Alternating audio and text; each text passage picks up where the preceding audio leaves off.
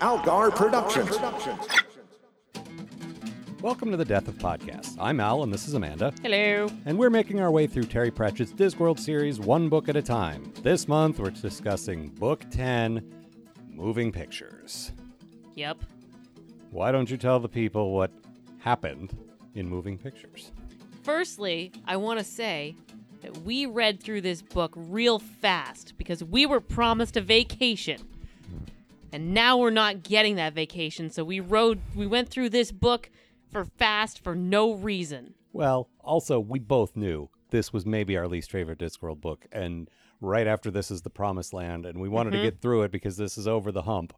So, there's no reason. No reason. There's no reason. We were going to listen, we were going to have a car ride, and we were going to listen to a good book together. Yeah, well, we're not doing that. Instead, we're lying in our own bed, like John and Yoko, and recording a podcast from it. Yeah, and my leg's screwed up. Yeah, her leg is screwed up. So you know what? My leg's screwed up. I've been in excruciating agony for days, and do you know what was worse? Moving Pictures. Moving Pictures was worse. I'm aware. Made me feel worse. I'm aware, because I shared this pain with you. Mm-hmm.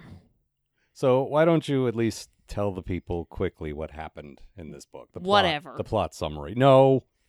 People did not subscribe to this podcast to hear whatever. We have to be specific with our criticism. Use your words. Whatever, Terry Pratchett. He's dead. He can't hurt you anymore. He doesn't normally hurt me. Yes, I know. That's what makes it so painful. He betrayed me with this book. Please summarize. All right. Victor, a longtime student at Unseen University, gets caught up in the latest craze, moving pictures. He becomes an actor, meets Ginger, another actor, and Gaspode, a talking dog.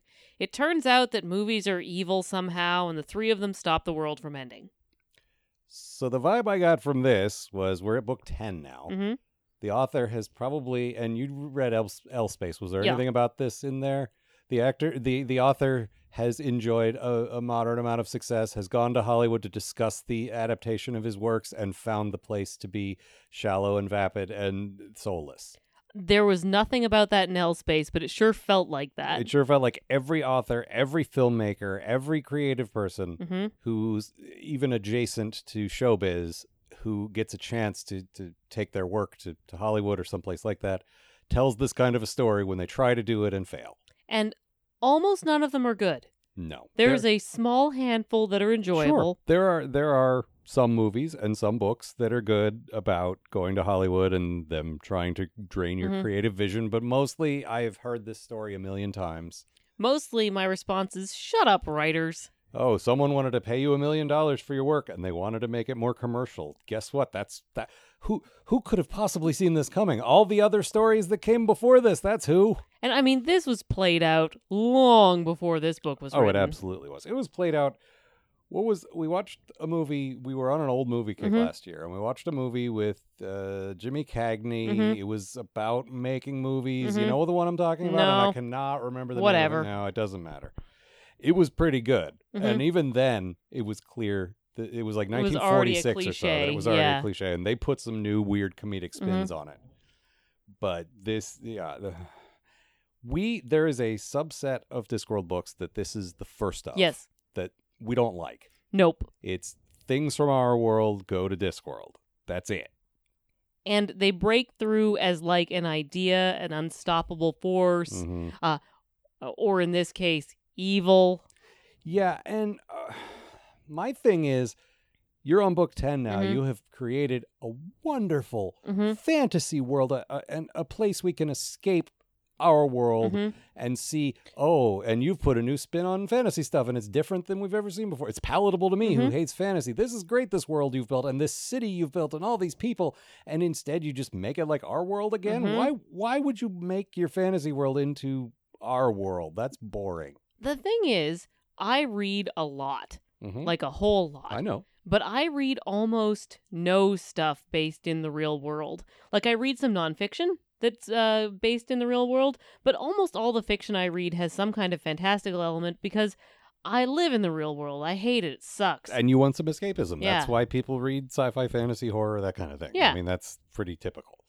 And yeah, why does he keep wanting to make the Discworld into our world? It's not interesting. He's already made a great world. And he does it to greater and lesser success in subsequent books, but this is by far the worst one. What I like is when within the world they use the technology that's available to them to create something similar to what we have, but not identical, rather than the exact idea with all the specific things that go with it, leaking into their world as inspiration that no one can control.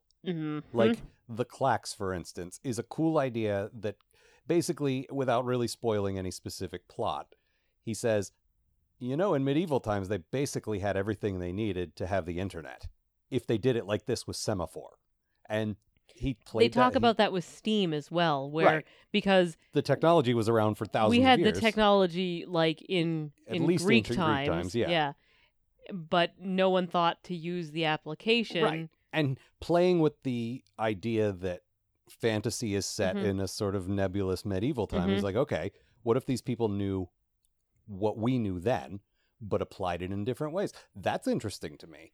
But when it's just Hollywood and specific movies, here's a movie you might recognize, here's a movie you might recognize. I thought maybe because the last time I read this, I had seen some of the old movies this was talking about, but you and I watched basically every movie from 1938 except the ones about planes, like people learning how to drive planes, and then aren't planes great? Because those ones are terrible. Yeah, we've talked about that before. But we watched tons and tons of movies, and we even went into the 40s and a bit into the 50s. Like, we're very, well, I don't want to say very well versed, but pretty well versed in the golden age of Hollywood. And we were surprised by how good a lot of that was. How timeless a lot of it was. And forward thinking.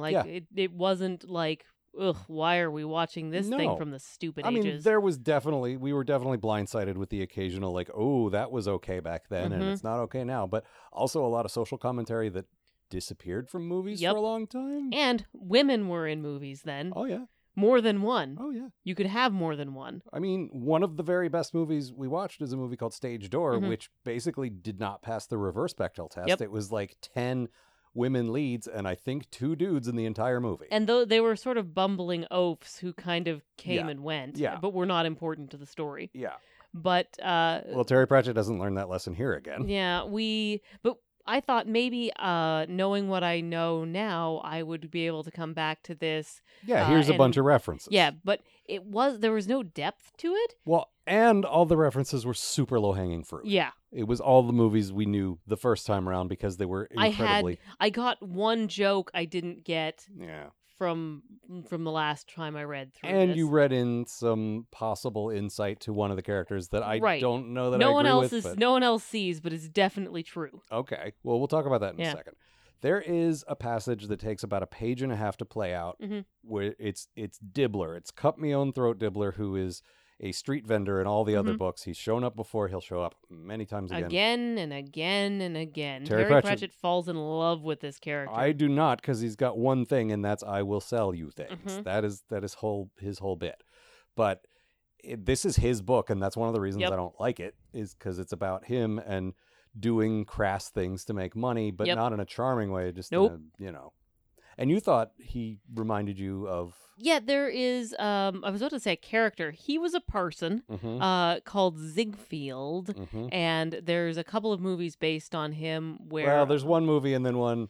Yeah. I mean, it technically counts, but it was like a flashback from when he's in heaven. Yeah, it's weird, because the first one is called Ziegfeld's Follies, and it's sort of his life story, and his whole deal was he put on these larger-than-life shows where everyone was like, you can't do that, it's too big, and he'd be like, no, you've got to run before you can crawl, and you've got to fly before you can walk, and it's always got to be the most all the time. And William Powell, who was the male lead in the Thin Man movies and many other things, we loved him. I love him so much. So charming. Yep. And he sold it because it was like, well, yeah, he's going to cheat all these people out of their money, but he's so charming and he really believes in this. Yeah, and people would come back to him a second time round and to be fooled again. And then weirdly there was a sequel-ish done where, because it's his life story, so he dies. Spoilers, he dies at the end. Yeah. And the sequel is we go to heaven where he's William Powell's in heaven. Well, as that's Ziegfeld. the bookend of the movie is he's in heaven saying, if I were still alive, this is the show I would make now. Yeah, with modern actors. Yeah. So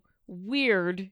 Well, weird choice, Hollywood. I don't want to spend this whole thing talking about things that aren't this book. I mean, people are listening to this podcast to hear our opinions of the books. But there's so much better things. I know, but the point of that movie was his widow was left penniless, and she used his life rights to like make a couple of bucks, and that's why they made a second movie. She was actually worse than penniless because she inherited his debt, which was substantial. She sold his life rights to his longtime rival and nemesis. Yeah, just to make money to make live.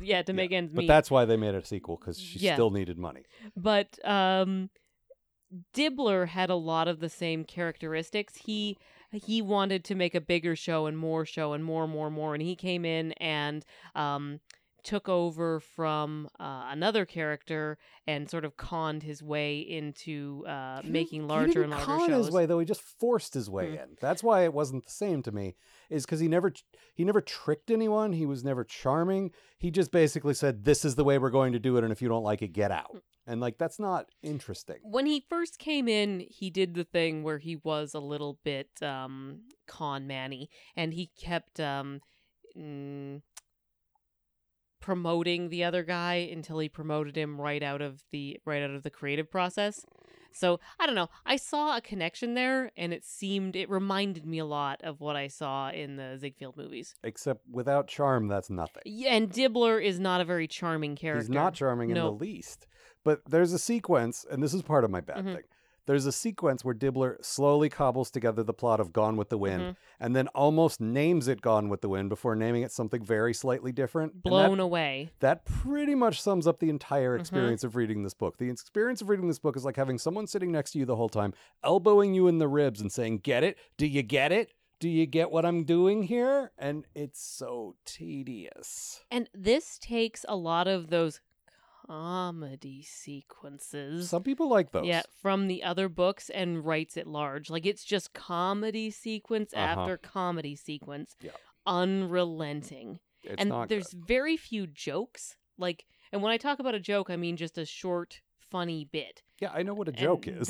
But to differentiate it from the comedy sequences. And, like, he normally peppers his work with these small, sharp jokes, and there just wasn't that many of them. There was a couple. There was a few laughs. I wouldn't say that this book had no laughs, unlike Sorcery, which had no laughs. Yeah, but this one insulted my intelligence. Yes. And the jokes that it did have were bad. For instance, we have a new Arch-Chancellor of Unseen University who finds out that the librarian's an orangutan. It's like, well, why are we keeping him on? And the other guy says, well, we pay him peanuts. That's not funny. That's terrible. Jokes. Yeah, it's just not. It's not good. And there's so many, like I say, references to other things like that are not great. There's a bit where they're talking about inventing popcorn, which they call banged grains. Okay. And someone says, I don't really know why I did that. And that just sums up these kinds of his stories. Yep. They just keep adding things that belong with the thing the book is about without really understanding why. Because they're poking into the universe is the explanation. But it's not. It's not very satisfying, though. No, it's not. And in the last part of the book, when the first of 8 climaxes happens, there's some kind of satisfying stuff where the whole thing that holds all of Discworld together that comes up in almost every book, which is the power of belief. Yes. And the fact that these movies have become so big and everyone believes them, and that gives these demon creatures power enough to leap off the screen, and they take the form of the actors on the screen. And I thought that was kind of okay. That was all right. And that was this book had 2 endings. Now, all Terry Pratchett books pretty much have about 1,700 epilogues. Yeah. And I actually kind of like that usually. I do. Because I like that we catch up with all of the characters at the very end.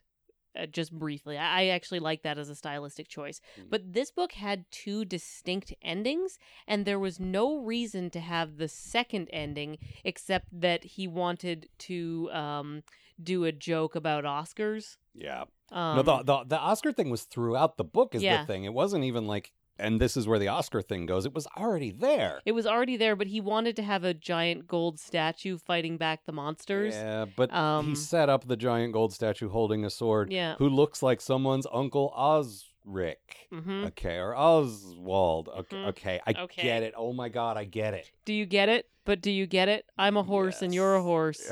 Yes. And it goes on like that for 6 pages. Yeah, and like I say, and then on top of that, we introduce a new Arch Chancellor of Unseen University. Yeah! Who is a character you like, and I am not fond of. Yeah! Basically, he just stands around and yells a lot, and none of the other characters do anything or say anything. They just get yelled at. Yes. Why is that interesting? I love him. That's not an answer. That's Mustrum Ridcully is the new Arch Chancellor. And there's a really good sequence. It's not my quote, but it was almost my quote, where they describe bringing him on. And the beginning of the book, actually, the first maybe 2 chapters or so, I was like kind of enjoying it. I was like, there was some good jokes and I like some of the characters. And I was like, maybe this isn't as bad as I remember it being, because I'm enjoying a lot of this. So they talk about the university decides they need a different type of Arch Chancellor because they've been through like 50 in the last couple of weeks. And we've set up long ago that the power structure there is everyone's got to watch their back because they're all trying to stab each other. But they just want things to settle down for a minute, and everybody has been backstabbing everybody so much that no one within the structure can be in charge of it. So they find Ridcully the Brown, who is that must be some hilarious Tolkien reference. Yeah, it is. And so they think, okay, what we need is like a country wizard, just a real like chap who goes out and smokes pipes and has a twinkle in his eye and can talk to birds and all this stuff, and that's who we want. And then it turns out what they get is a hard drinking, hard smoking like country guy who is not used to being inside and who just bullies his way into everything. It shouldn't shock you to learn that I like a character who is just a big loud bully. It's just and I love that the scheming doesn't work on him. Because he's too like forward and straight thinking for that to work on him, and he just completely changes the university, and it's what changes the university from a sort of scheming viper's pit into more sort of a jokey place, into a bunch of old man jokes and a bunch of old men who are scared because someone's going to yell at them. I don't love the old man jokes, which is most of it. I don't love the old man jokes, but I do love most of the Ridcully stuff. I really enjoy him, and especially when he's taken out of the university and surrounded by more interesting characters. So like the librarian. Yeah. The librarian's better when he's not part of it. Yeah. And he's in this too, and he's okay, but whatever. No, there's some okay bits. I like the librarian, but he was not best used in this. There were a couple of bits. We'll get to them in a minute. But Ridcully was described as, this is an actual quote, one of those hedgerow and dicky bird chappies. I don't know what any of those words mean. I love all of those words. What do they mean? Don't know. Don't care. Do you want to know? No, I really don't. It doesn't make a difference. You want to read some more fantasy books? I really don't. It's just, yeah. He just shouts a lot. We're just going to have to disagree. Okay. I disagree with you. We're going to have to agree to disagree with you. With you. Nope. Enjoy your wrong opinion. Nope. I am, except it's a right opinion. Oh. So what was your good thing?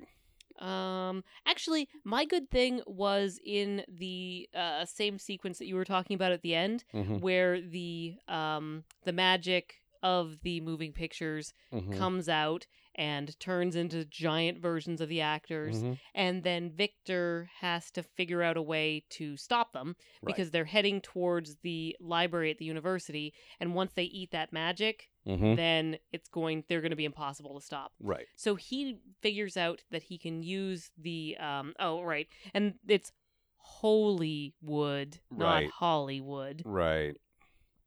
Do you get it? Yes, I get it. Do you? Yes. Thank you. Please stop elbowing my ribs. So he figures out, because he's been so involved in it, how to use the magic. And actually, he and Ginger both do. Yeah. They're like, okay, all right, if you're in a movie and you can't hear me, you have to believe what you see. Yep. And I liked all that stuff. And so in Discworld's magic system, the idea is that if you create something real, if you create a loaf of bread or a banana or whatever, it takes a huge amount of energy. And then keeping it real instead of just having it dissipate takes even more energy. And it's one of the hardest things you can do. So what Victor figures out is that because of the way movies are, you only have to make it real for a fraction of a second and then just do it over and over and over and over again, which works better. And you can do a lot more than you can with regular magic, which I thought was a clever use of the magic system and movies. And it was one of the only clever uses of the world that we know in Discworld and movies in the whole fucking book. Yeah, I would agree with that. Let's talk about Victor a little bit. So, I was so prepared to be into Victor. Well, the first 50 to 100 pages, the description of him before the book starts, is pretty interesting.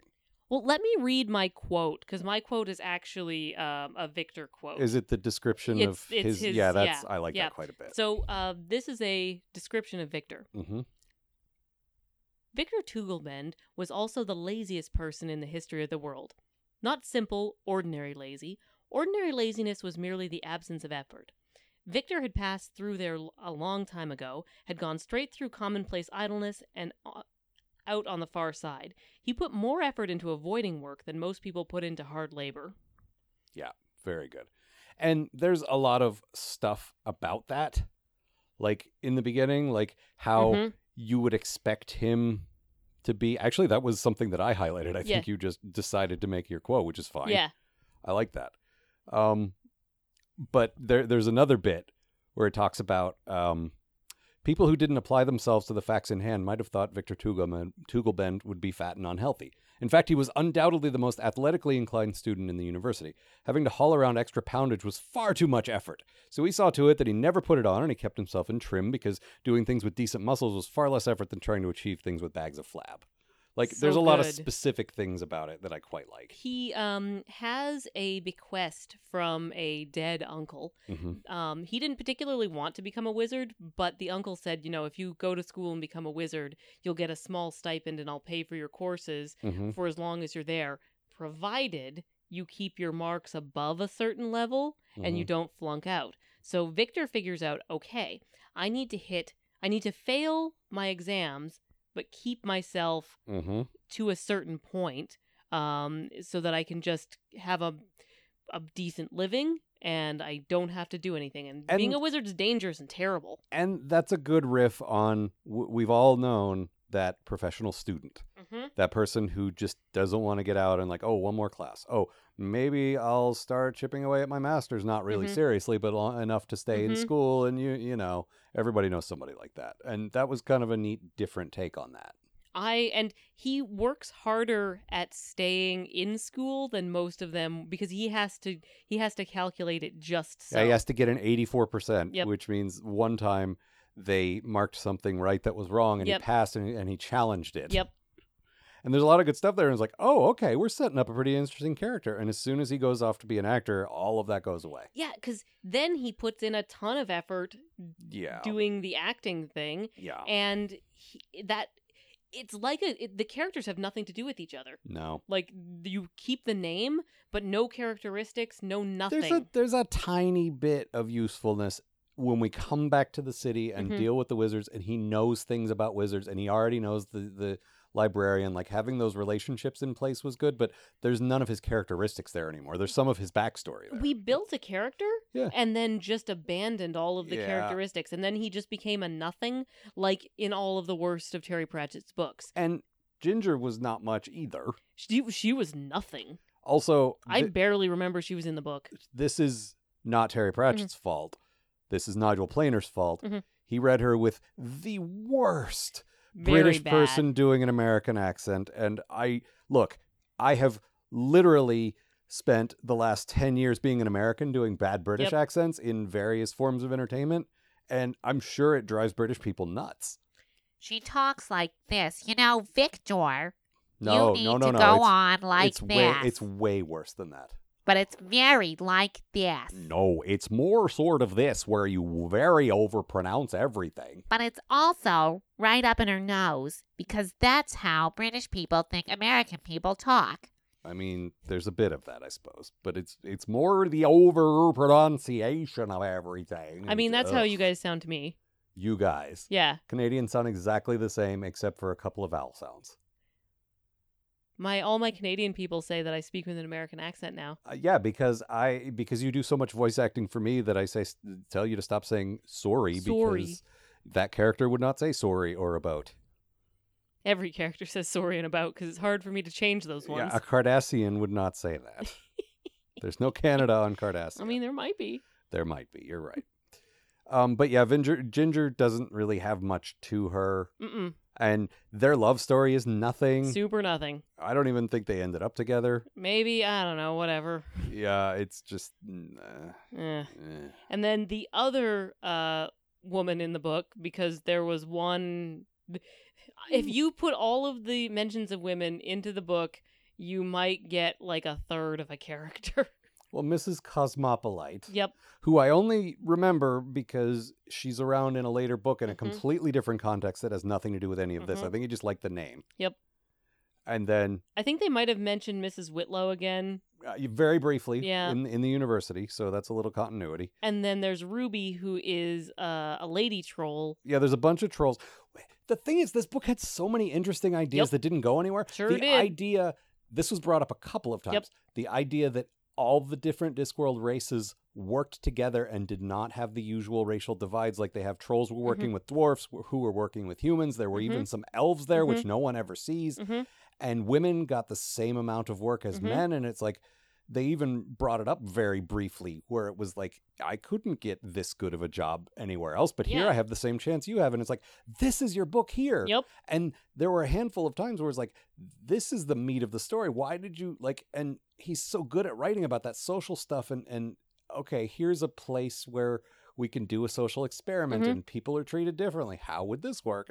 And that's not what it was about at all. It was about, you remember this movie? And the bits where Ruby, this is so brief. There's like this weird sort of troll feminism that could have been super interesting because like trolls are like sort of your cartoon cavemen. Right. You bonk your woman over the head and you drag her back to your cave or whatever. And it's like, she doesn't want that. She wants something else. And it's like, okay, let's see where this goes. And but it went nowhere. We never hear of it from her. It's always from Detritus talking about something she said. Yeah, he's trying to court her and she keeps telling him he's doing it wrong and it's him reacting. Yeah, and so we don't really get to see anything from her perspective at all. And in a later book, it would have been from over her shoulder. Like, that's where we would have been. Yeah, and Detritus will go on, like, he's been mentioned briefly in previous books. He was a bouncer at the Mended Drum. And he will go on to be a main character, or at least a secondary character in quite a few books. Like, he's going to stick around, and it was cool to see him, but he's not where he's supposed to be yet.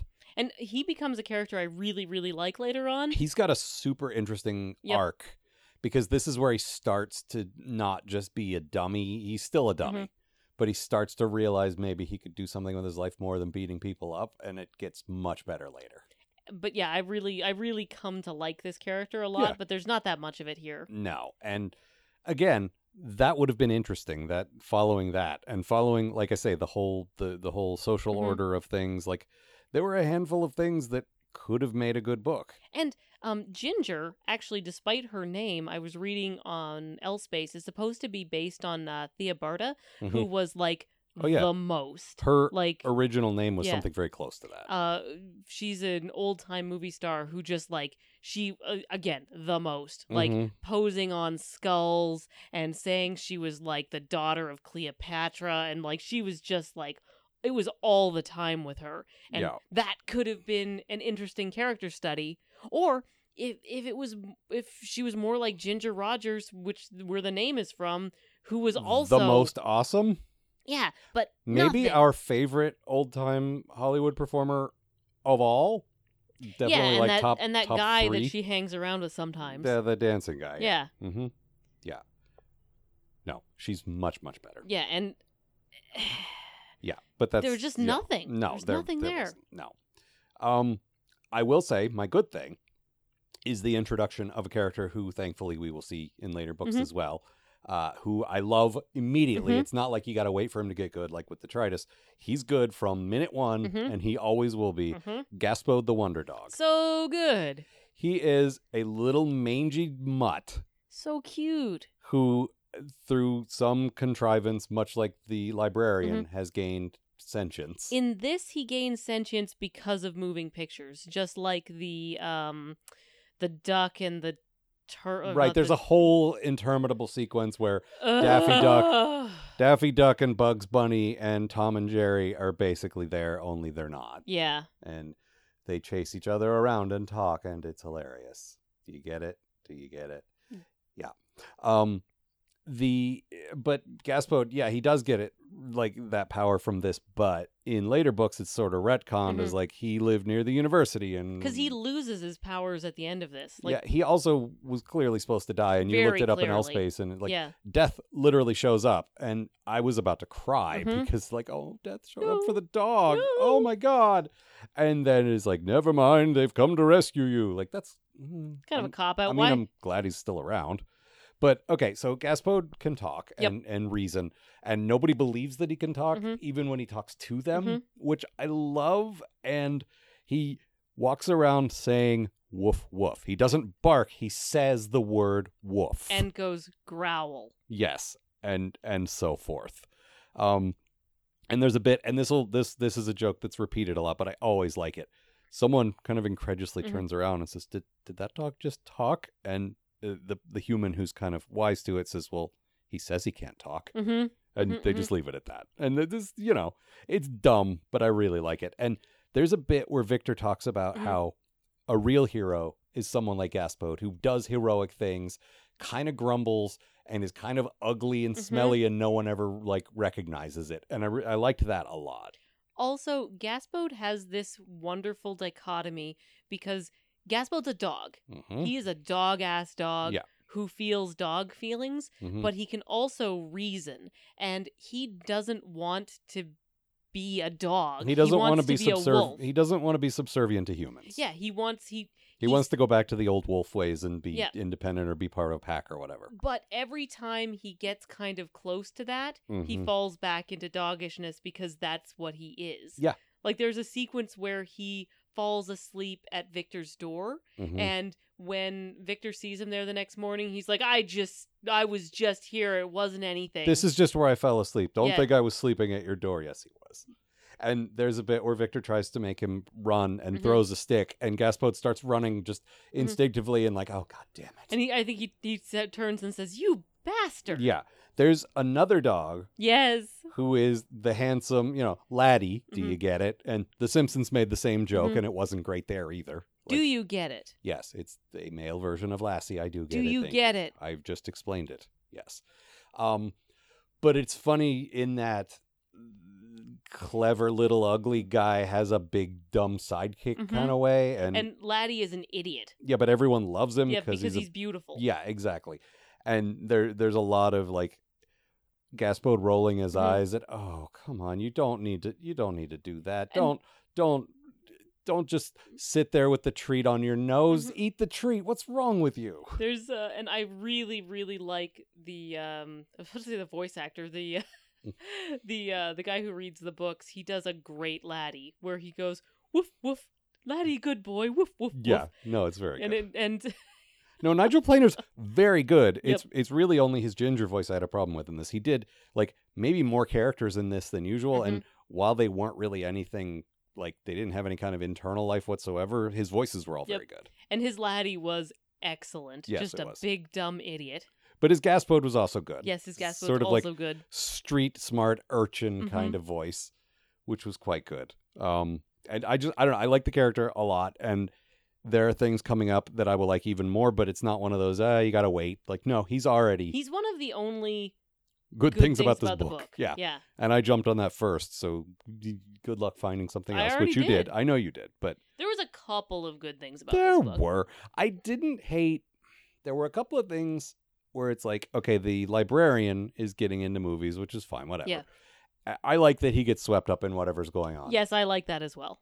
I like that he's like, you think a librarian is too good for whatever. And occasionally there's passages about how he kind of looks down on humans because Right. he's not a human. And so it's like, it would be very easy to write him as sort of like, pretentious. Right. He's not at all. No, he's into whatever's happening. He is an ape of the people, which Yeah. I really like.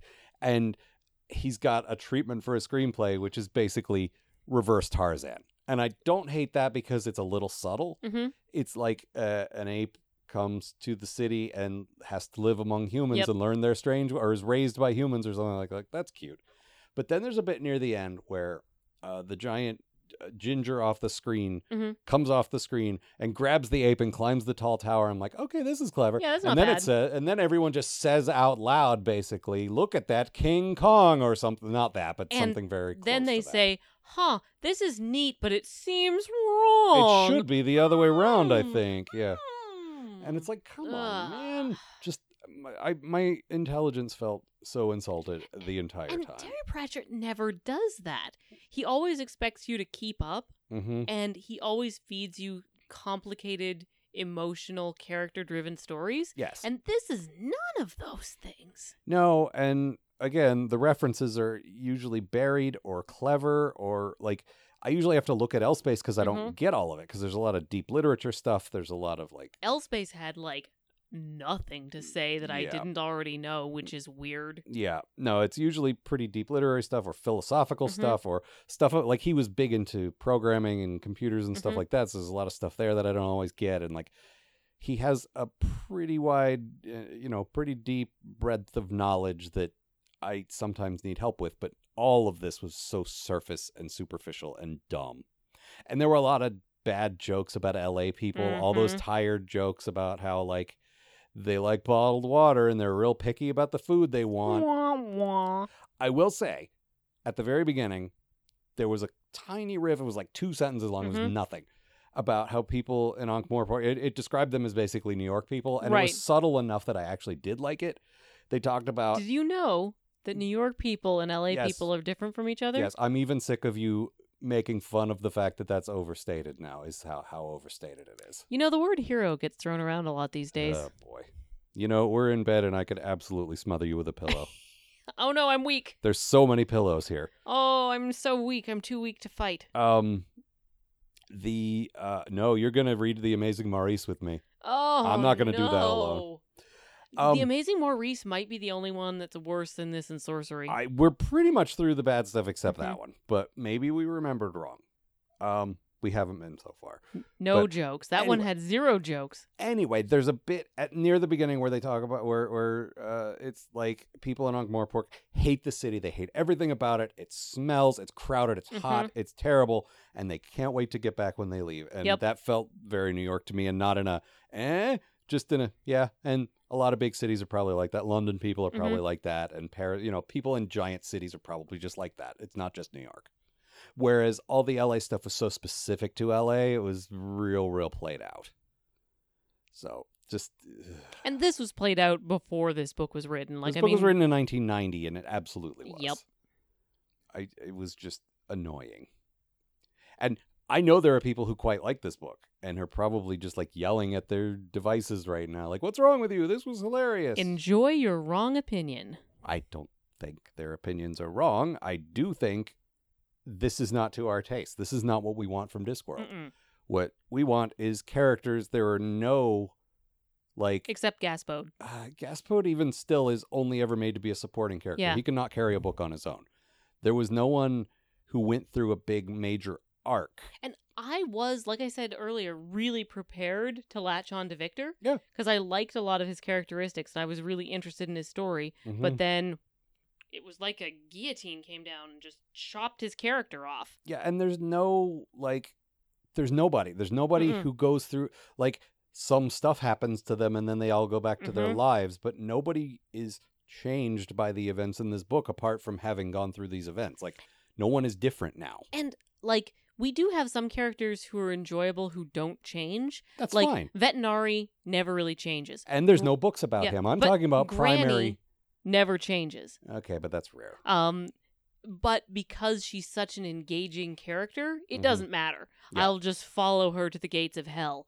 But there's no one like that in this. No. There's nobody. Like, they're nothing. And I think the most telling thing about these early books is when you realize he never comes back to any of these characters. Like, we'll come back to Detritus, and we'll come back to Ridcully, and we'll come back to Gaspode, but none of the main characters in this. And Ponder Stibbins makes his first appearance Super here. brief appearance. He's just an underclassman taking his exams. That's it. And there's nothing about him, because later on he becomes like a programmer character. There's nothing about that here. There's one good joke I really enjoyed, where Ponder sneaks out to get a drink, and then he gets all of this weird magic moving picture stuff happens, and like he's just traumatized, and so he says, I was just going out for a drink, and then he goes back to the university, and they say, and he never left again. Yeah, and he becomes like sort of an absorbed nerd, and that's kind of a nice way to start his story, is like, this is why he tried to be a normal guy and it did not It was work not out for good. him. Yeah, that's not too bad. And you were actually mentioning that some people think that Ponder Stibbins is Pratchett's way to make fun of Harry Potter. It's a weird, because he's drawn to look like Harry Potter, because he's young for a wizard, and he's drawn with glasses. Round That's glasses. pretty much it. Dark hair? I think so, yeah, but like, this book was written in 1990. The first Terry Pratchett book wasn't until like 97, 98, like many years this off. character, like, he might have just liked the name, Yep. but Ponder doesn't really, like, I wouldn't mind seeing Terry Pratchett make fun of Harry Potter, but Ponder doesn't really do that. He's more making fun of programming and like computer nerds. Yeah. No, it's a weird thing that doesn't really track for me. Lead anywhere. Yeah, it's very strange. Okay, so I have my quote I would like to read. All right, do. Which is pretty long. This is since we were talking about Gaspode. This is him talking to Laddie. And he says, you don't want to go humbling yourself to humans. It's letting everyone down. We'll never throw off the shackles of dependency on mankind if dogs like you go around being glad to see people the whole time. I was personally disgusted when you did that lying on your back and playing dead routine, let me tell you. Woof! You're just a running dog of the human imperialists, said Gaspode severely. That's actually specifically the quote, but I like this whole passage. Laddie put his paws over his nose. Gaspode tried to stand up, tripped over his legs, and sat down heavily. After a while, a couple of huge tears coursed down his fur. Of course, I never had a chance, you know. He managed to get back on all 4 feet. I mean, look at the start I had in life. Thrown in a river in a sack. An actual sack. Dear little puppy dog opens his eyes, looks out in wonder in the world, style of thing. He's in this sack. The tears dripped off his nose. For 2 weeks, I thought the brick was my mother. Woof, said Laddie with uncomprehending sympathy. Just my luck they threw me in the Ankh. Gaspode went on. Any other river, I'd have drowned and gone to doggy heaven. I heard where this big black ghostly dog comes up to you when you die and says your time is come. Gaspode stared at nothing much. Can't sink in the Ankh, though, he said thoughtfully. Very tough river, the Ankh. Woof.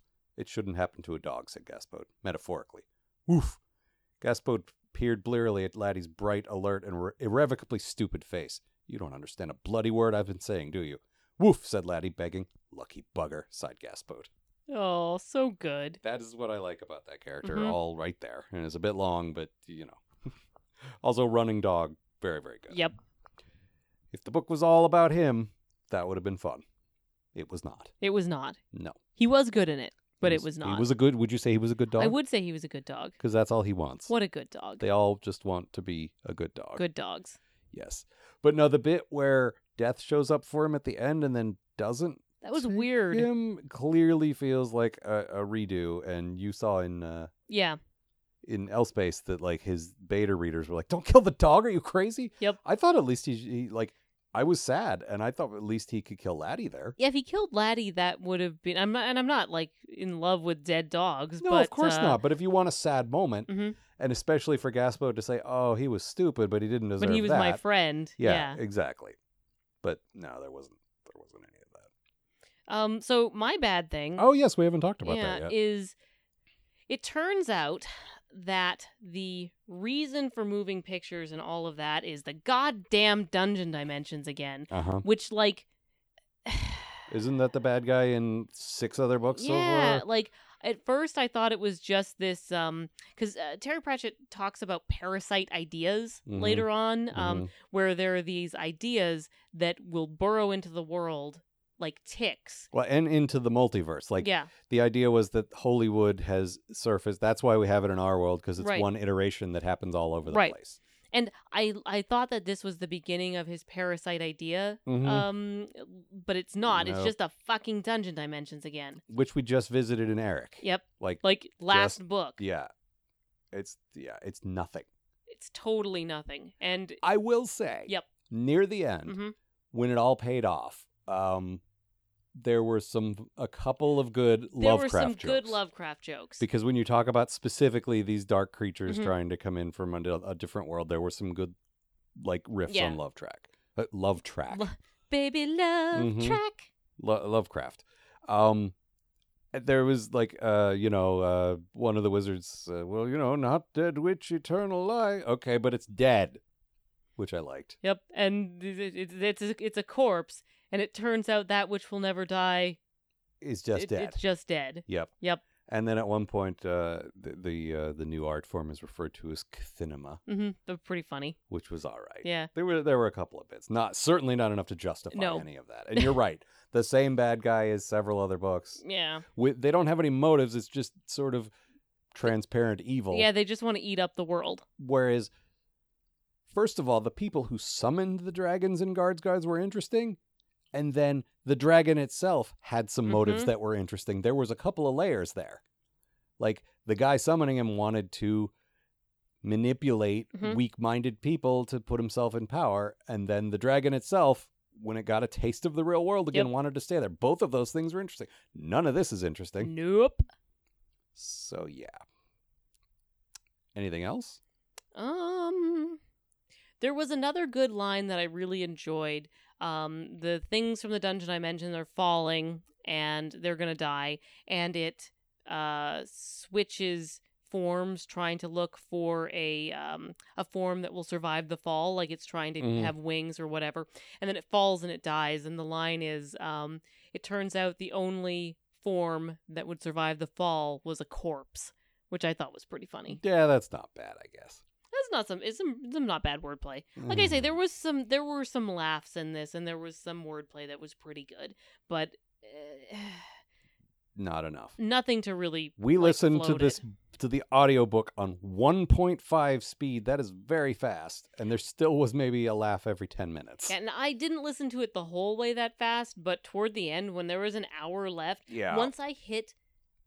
once I thought I had hit the ending of the book, and I'm like, okay, well, now we're going to have 700 epilogues, but it wasn't. Then there was a second ending to the book. I'm like, okay, I cannot faster. When the monster came to the city and they fought it and beat it, that's the end. And then they went back to Hollywood to fight it again. Why? Yeah, and the first ending of the book was actually It was fairly all right. strong. It wasn't amazing. No, like we said, we liked the movies coming alive thing. But then going back and fighting it again and doing the Oscar joke, dumb. Also, they had, again, already made the Oscar joke. It was already there. I got it 100 pages before.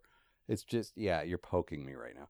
There was also a ton of characters describing how movies were made to me, and everyone knows this. Everyone knows movies are shot out of order. Everyone knows that the scenery is fake, particularly in old movies. We all know. Why do we have to walk through characters learning this when we already know this? Describing the plot of movies that we already know. Yeah. And you haven't seen Gone with the Wind, but you know what it's about enough that halfway through that you're like, okay, let's move it along. And I never will see Gone with the Wind. You don't need to. It's fine. All right. So for best pun or play on words, best. Best. Valedictorian of summer school. You like puns. I do, but the I summer picked this school one. is this book. I picked this one. If you have a better one, nope. Let's hear it. All right. This is as we're barreling toward the second ending, and they're walking through the catacombs of what is clearly the Oscar Theater. And it says, Victor winced, and he led his little group of Hollywood gorillas, at least 2 gorillas and 1 orangutan, up the worn steps into the pit. Because he's not a gorilla. Okay. What's your grade? So I call this a D or maybe a D and a half. What's a D and a half? You know, That's a not D how and- grades A work. D or a D and a half. What's a D plus? Is that what you No. mean? D and a half. So like a B. Nah, half a D. That doesn't. What? No. D and 1/2 D. Okay, I've seen that porn, but I don't think. It was slightly better than sorcery, but only just slightly. I disagree. It had all the problems sorcery had, and it insulted my intelligence. I found sorcery had no laughs. This had a couple of laughs. Yeah, and so many failed attempts at laughs Yeah. that it negated all those and made me angry. As a comedy writer and someone who appreciates comedy and someone who appreciates this particular writer of comedy, it really bugged me because I know he knows better. I know he can do better. Guards was so good. It was so character driven and also funny. Both things, like he sacrificed one thing for the other thing. And Weird Sisters, same thing. Yep. And Equal Rights, Yep. same thing. There are several examples prior to this showing that he had the skills. He knows how to make compelling characters whose motives we understand and also are engaged in serious stakes that are also funny. Like all of those things. Not this though. No. This is just this. I also gave it a D. Maybe even a D minus. Did you give it? So you gave it a D and a -1/2 D. No, that's not how grades work. You should not be a teacher for many Oh reasons. God, I should not be. You a teacher. don't have patience with children. No, or with anyone. Yeah. All right. So the cliche count actually pretty low, but Yeah. Okay. There's only one Gingerly. I didn't count all the instances of the character named Ginger. Yeah, that didn't doesn't feel count. right. No. So 1. No susurration. Mm-hmm. 2 surreptitious. 3 things that happen to other people. That's a lot. That is up and running now. I knew it would pay off to And do that. 3 of such a distinctive phrase. Yeah, it's that's such a lot. It's such a dad joke. Mm-hmm. It's such a he thought that speed limits were things that happened to other people, that kind of thing. No quantum. But so here's the thing. The phrase moving pictures in this book, like there are many different words used in this book to describe the medium of movies. They use the word movies. Yep. They, They use the word also films. used clicks because Clicks. it goes clickety click Right. on the And the it's like reel. flicks here, but Yeah. different. So like there's a bunch of different words. So there's no reason you should lean on any one of these because he's created 4 or 5 different and ones that exist in our world. So there's no reason you should lean on any one of them a lot. So counting this phrase feels fair to me because there were a lot of alternatives. The phrase moving pictures 47 times. Oh, so many. I didn't Do count. you get it? It's 49 if you count the copyright page Yeah. and no, those don't count. In the story itself, moving pictures 47 times. That's nuts. Do you get it? Do you? Please stop. All right. I'll stop when he stops. He's dead. He can't hurt us anymore. Also, he will be giving us like unbridled joy for so many much books to come. joy. Like we're through the worst of it. The next book, As We Recall, is okay, but after that, oh man. Yeah, Reaper Man's all right. It's got some solid stuff in it. There's some boring bits. It's been a long time. I Yeah. think I'm going to enjoy it, especially after I didn't like Eric and I didn't like this one. It's going to be a huge step up. Right. And then we have several in a row that we both quite like. So it's happening. It's finally happening. Finally here. Yeah. So sprinting through these for the reason that we did that didn't pay off was a little disappointing, but sprinting through to start getting to the good stuff is worth it. Everyone should feel sorry for my agony and all of the work I put in. And By the time they hear this is going to be August, and either you'll have sawed your leg off or everything will be fine again. feel sorry for my agony and put money in on the Patreon Well, because please of do. my agony. I'm about to tell you about that.